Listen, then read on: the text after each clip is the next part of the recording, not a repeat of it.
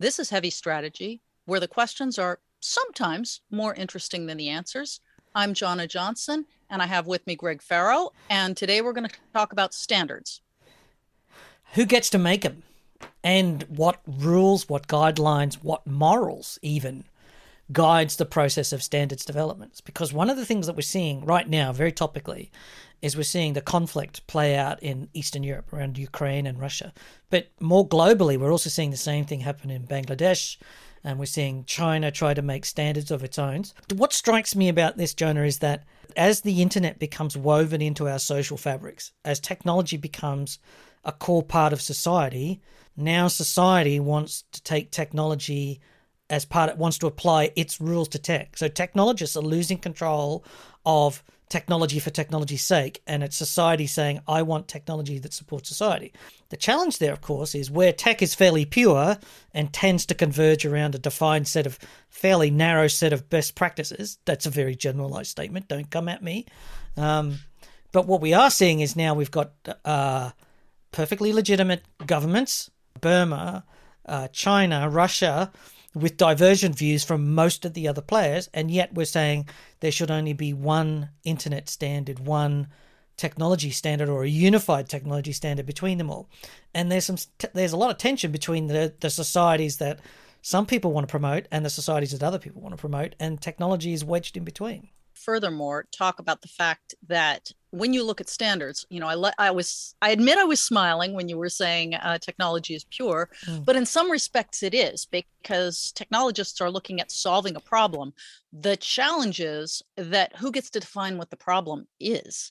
And what we're seeing right now is that governments are defining the problem as, you guys can all talk together and I can't spy on you, or you guys can all talk together and share misinformation that I wish to be able to shut down with the push of a button.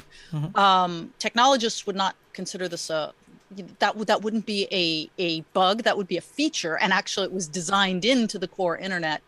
I will say, though, that it's not necessarily anything new, because I remember back in the 1990s when the US government imposed CALIA.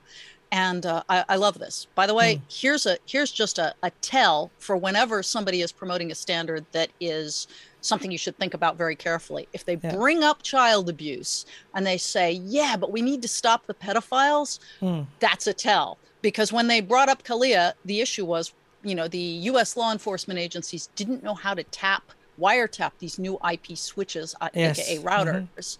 And so they forced vendors like Cisco and others to build in an automatic tappable thing.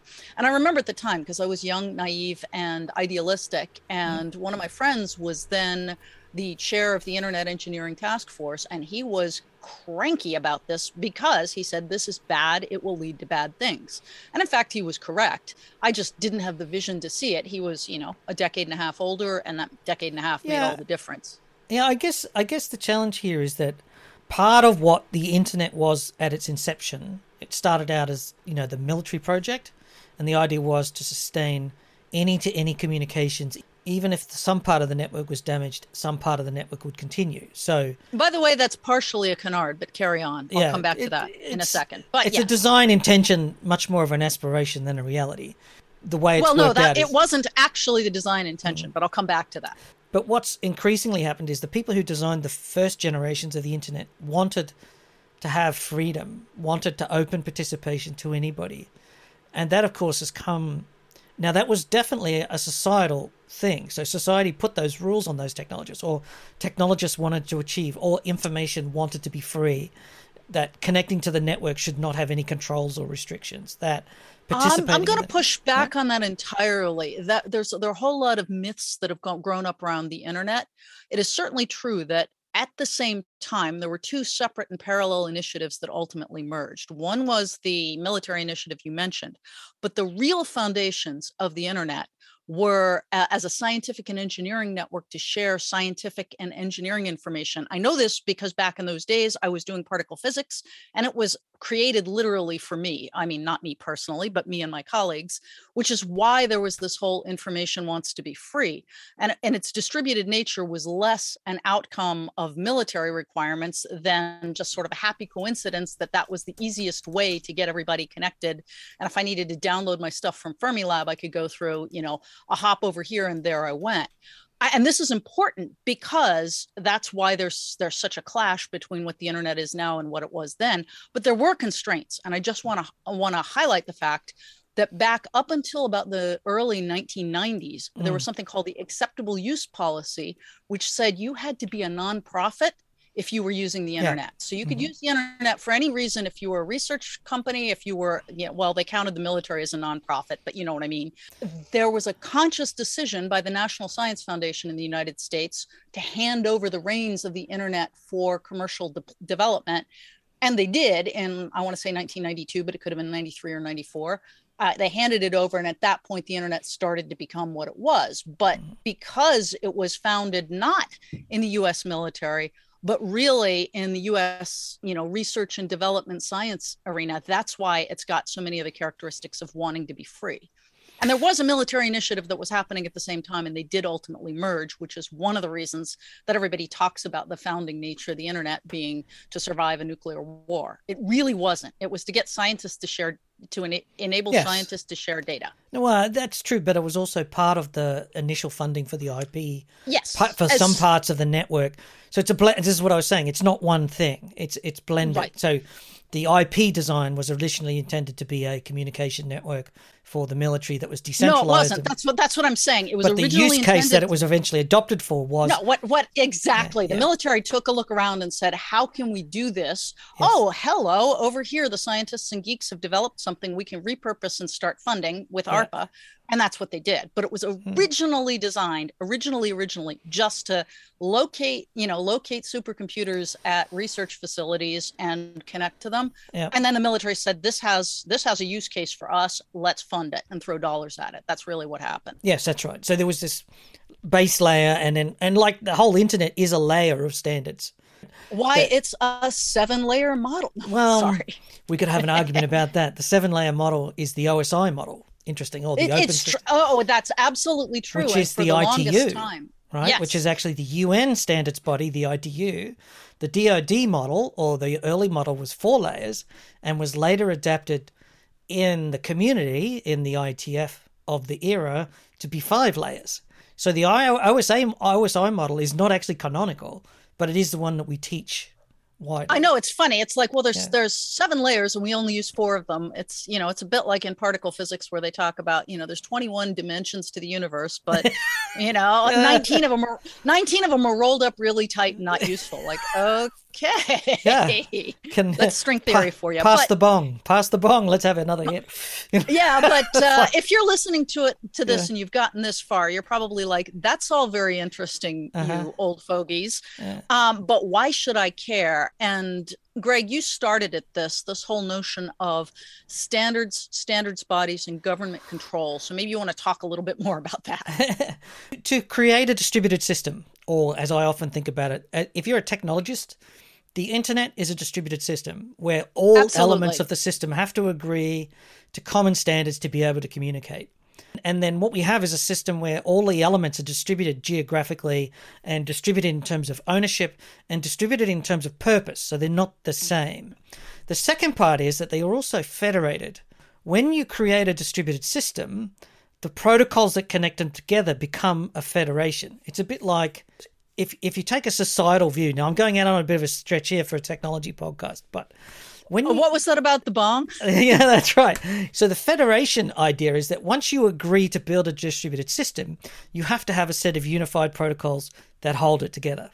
And the core part about this is that you then must be able to agree that the protocols that everybody shares are common standards and held in the common good. So the IP protocol, HTTP formats, the data exchange formats that work over the top, TLS for encryption protocols that work, all that, they are federated. What that means is everybody who's in the federation of the internet must agree to use those standards, or you're not participating in the federation.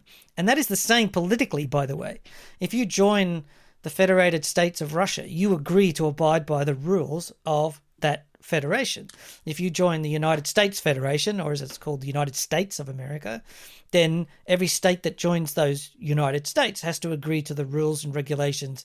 So our standards bodies have to reflect that social dynamic and the technology limitations, that it's a distributed system and that everybody who participates in the distributed system must have a converged view because everybody has to use the same technologies. Which I agree completely. Yeah, you could talk about how there's kind of two ways to structure society. One is to get everybody to internalize the rules and live by them, and the other one is to enforce them in a top-down model. I do want to highlight the fact, though, we've been using TCP/IP as sort of the canonical example of a standard. First of all, the IETF has sworn for 30 years that it's not a standards body, except that it's a standards body, but nonetheless. Yes. However, there are other equally effective approaches to getting that commonality, and probably the most effective communication standard is, 802, which is Ethernet, which was actually devised by the IEEE, which, contrary to popular belief, is not a U.S. government body. It is a standards body that happens to be headquartered in New York, which is the true capital of the United States. And it was actually founded by, people who were not necessarily native to New York or to the U.S. originally.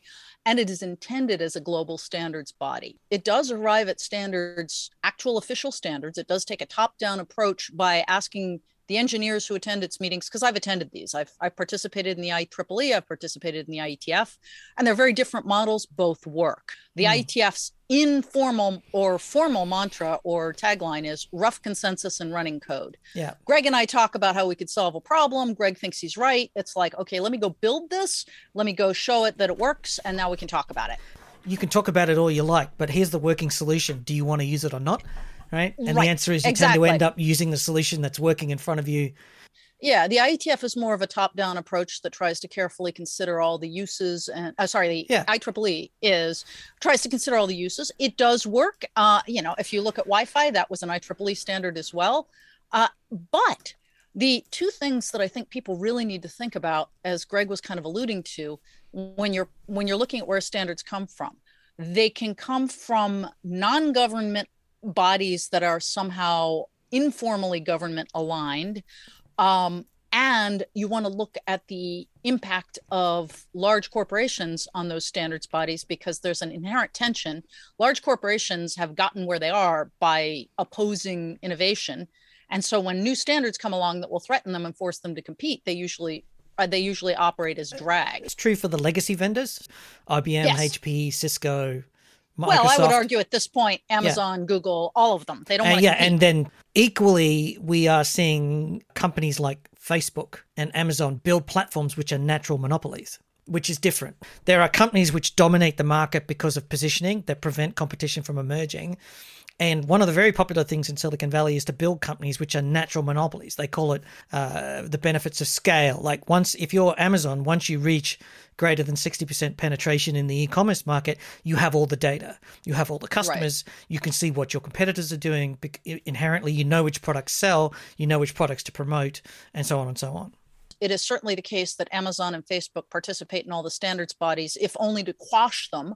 Anything they've done inside their data centers, they certainly don't want their competitors to be able to do, to commoditize it and get it off the shelf. Well, they did in the early days of Whitebox. Yeah. They actually did.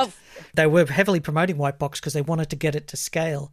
Yeah, it's going to be cheaper for me. And then they were like, oh, crap, it's also going to be now cheaper it's a competitive advantage. Well, in the early stages, they needed to get the market to rapidly move away from traditional vendors, to break open, to disaggregate so that they could get, but they needed to get scale to make it cost effective for them. When that was achieved, they then realized that the most effective, that by customizing the product to their specific needs would give them another competitive advantage, and then they closed up because those enhancements became proprietary and an advantage. And even over time, the need for standards changed. Amazon and Azure and Google liked Whitebox in the early stages because everything was standardized, and that gave them the ability to get cheap, low cost, consistently manufactured, no need to have a wide range of switches, just get one, focus down on a couple of models and get it. But then they realized that they could diverge the designs and then create their own custom designs once they reached a certain scale. So that's a natural monopoly. People call it network effects if you're a VC one of those business Right. guru, But whack jobs, tying this back to standards, the whole point is when you are following, as an IT professional, if you're following the standards bodies, it's kind of obvious that if a repressive authoritarian country like China decides to set standards, there's going to be a catch. And in fact, one of the catches with new IP is the fact that it has a censorship button in it, effectively, yes, which is why lots of people don't like it. So that's kind of the obvious. You can say, maybe we don't want standards that are created in North Korea or China because there's going to be a big catch. You also want to pay close attention to the degree to which a standards body is controlled by companies, large companies, which is legacy companies, because they have an agenda that is not the ostensible agenda of the standards body. Right. They want to slow things down. They want to consolidate their monopolies. And they want to keep things the way they are. That's fundamentally their agenda. From a social perspective, there's not a lot of difference between what China wants to achieve with its new IP or Russia's foreign sovereign internet proposals as to what Google, Amazon, Facebook would do if they could. Right? Thank you. That's exactly the point. That is exactly the point. If Facebook thought that they could implement new IP and convince everybody that Facebook should permit who's connected to the internet, Facebook would absolutely do so, right? Absolutely. Yeah. And, Facebook, Amazon, IBM, it doesn't matter. Like, pick your favorite love to hate legacy provider, but they all would.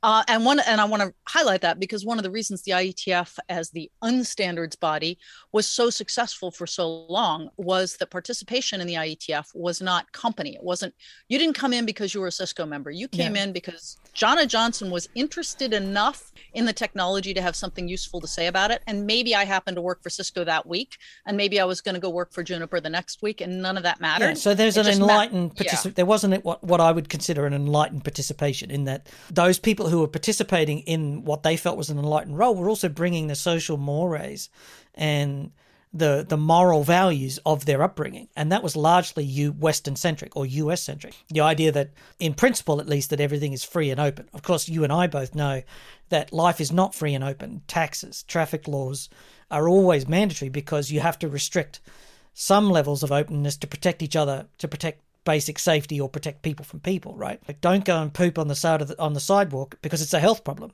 That's restricting my rights. And actually, I'm smiling because a friend recently asked, are Russians able to access the big internet and see, sources of information that are not Russian propaganda, like in the US? And I had to laugh because it's like, in the US, we're getting all kinds of corporate propaganda. We're getting the CNN worldview and the Fox Just because worldview. The network's open doesn't necessarily mean that you're not getting misinformation or propaganda of a sort. Exactly. Yeah. So it was actually very funny. It's like, those two things have nothing to do with each other. It's all propaganda. To come back to your point about, say, organizations like ISOC and IETF, and the interesting part about a lot of these standards, especially like the Internet Society, is while it may be apolitical in principle, it's often set up as a US nonprofit, which leaves it open. And at the same time, there is a product. We talked about new IP. This is a Chinese-led initiative and has a substantial number of countries. Over 50 countries support their new IP today that is being developed in the ITU body in the UN. It is not beyond the pale to imagine that this protocol, with all of its restrictions, with its centralized control mechanisms, it can be desirable if companies, like, there is a vision of the future which says, if Facebook refuses to censor itself, if Google refuses to take ownership of the content that sits on its platform or says it's too difficult, you could see Western governments saying, we need to take control of these networks to control who's participating. Because if I need to kick Facebook off or Google off, I need a system to do that. And with the best of intents, new IP sits there to be able to enable that.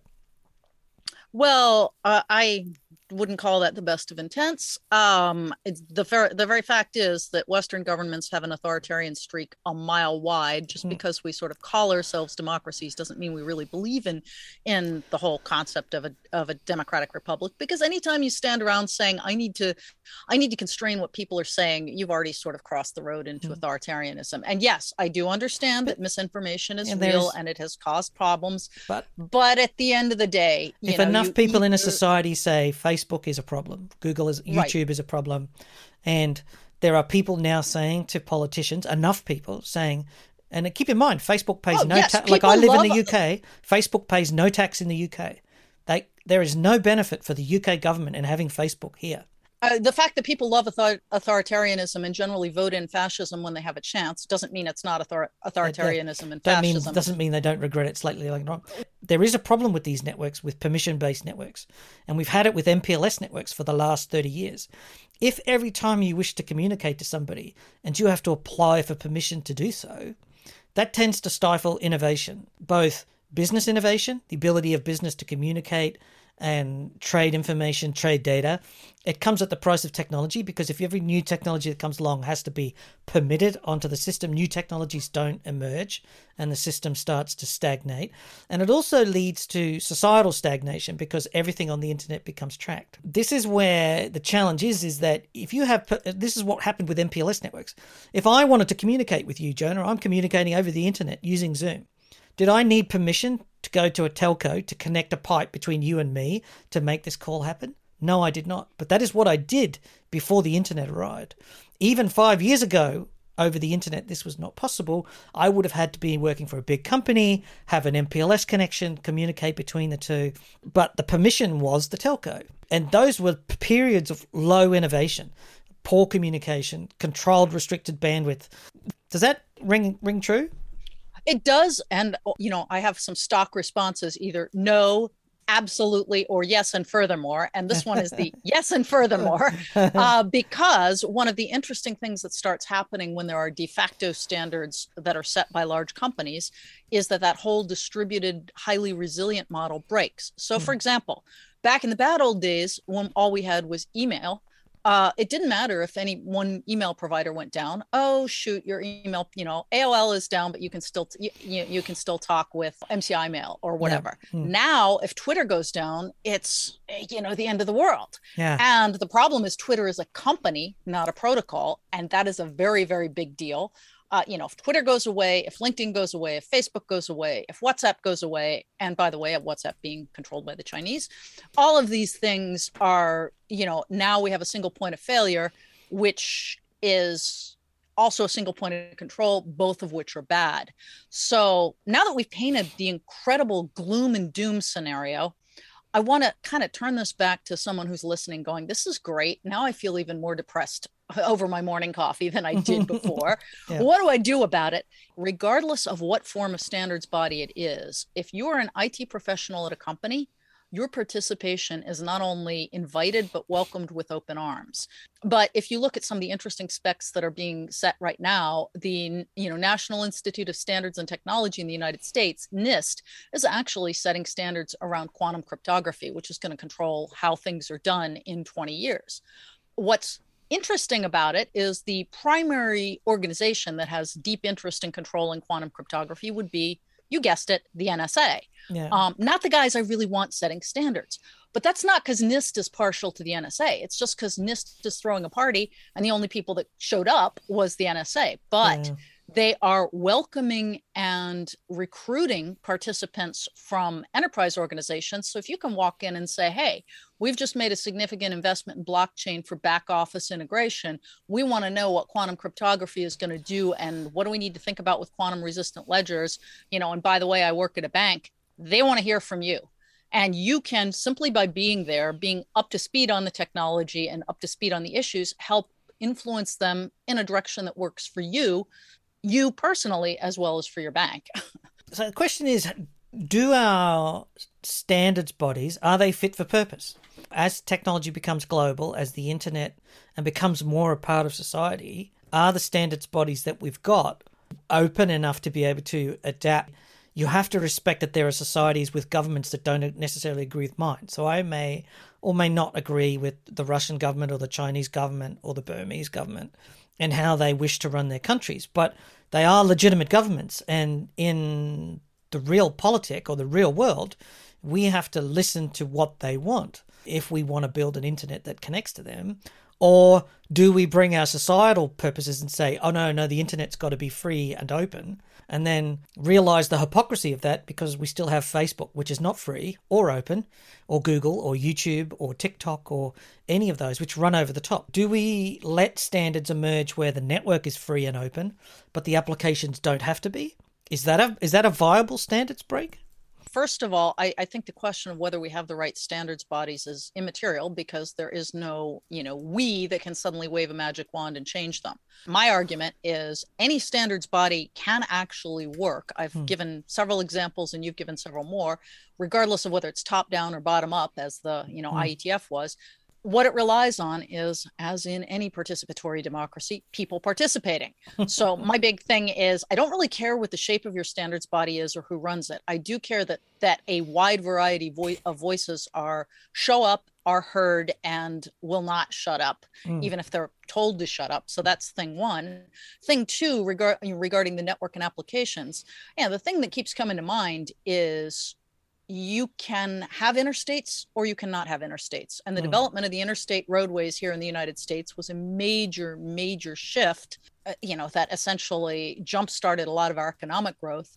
And I can't think of any way to have that same economic growth if you have to pay to play, you have to have parkways, each region can control its own roads. That's where we were until about the 50s. The short answer is yes, you absolutely have to have a network that connects anyone to anyone without the constraint that says you can't talk to this person. And the weird part about that is that that's exactly what we had for the last 50 years with the telephone call. That was the most top-down, dominated by governments and big corporations, and it still worked, which is why I'm not that wrapped around the axle about what the shape of the standards body is, because we have two totally different examples of structure that still produce the same net effect, TCP/IP and the phone network. It fascinates me that you can have this situation where there's a tension between what people want from these networks and where we sort of, so many people just assume that the internet is going to continue on the way that it is. And yet that's not guaranteed. The Chinese new IP is actually substantially progressed in the ITU, in the UN, which is arguably the place where new technology standards should emerge, right? We've seen plenty of ISO standards. Look at the global standard for quality. I would argue that they shouldn't, because the ITU has a really abysmal track record of effective standards, but that's just me. I would, and look at X500, which was an ITU. Look at OSI model, which is also right. The OSI model was great. There was never really an OSI network that took off because TCP/IP took, the IETF took one look at the OSI model and said, "This is a great model. We're going to go use it." Well, at least 4 layers of it, but it's a great way to think about things. The OSI model was flawed because I always thought that they took the 4-layer model and added some more in a committee and made it worse. Well, and similarly with let's not forget about ATM with its 53 byte cell. Yeah, well, that's a different. That was actually that was just the French. The French were being and so there's a system here. You cannot necessarily make the assumption that the internet will continue the way that you've always seen it, or the way that it has happened for the last 30 years. There is a chance that it derails, and the standards bodies are the gatekeepers of that. My challenge at the moment is still understanding that most of the people who run the current standards bodies are generally aligned to Western politics or Western societies, and largely the bulk of the participants are US citizens paid in US dollars from nonprofits in US jurisdictions. That's actually not the case, and not the case. I will agree with aligned with Western, but for example, with the IETF, nobody's getting paid to go to the IETF. The IETF is not getting paid by the US government. Individuals pay to participate. Their companies may fund them or may not fund them. And I wouldn't argue that it's, the IETF is truly international. The IEEE is a little bit different, but still truly international. That said, I just don't want to let that falseness stand. But that said, your main point continues to be 100% accurate, which is largely aligned with Western worldview. Absolutely true. Are those people aware of these emerging changes? Because sometimes what I've seen in those standards bodies is the people that are there are often not flexible. They're often very fixed in their ideas. Standards processes tend to create a certain type of person who runs down a very narrow rail. I disagree with that, because one of the big points here is that there are different types of standards bodies. The IETF was flaming libertarians and everybody was an individualist. The IEEE is a little more, pocket protector, top down crowd.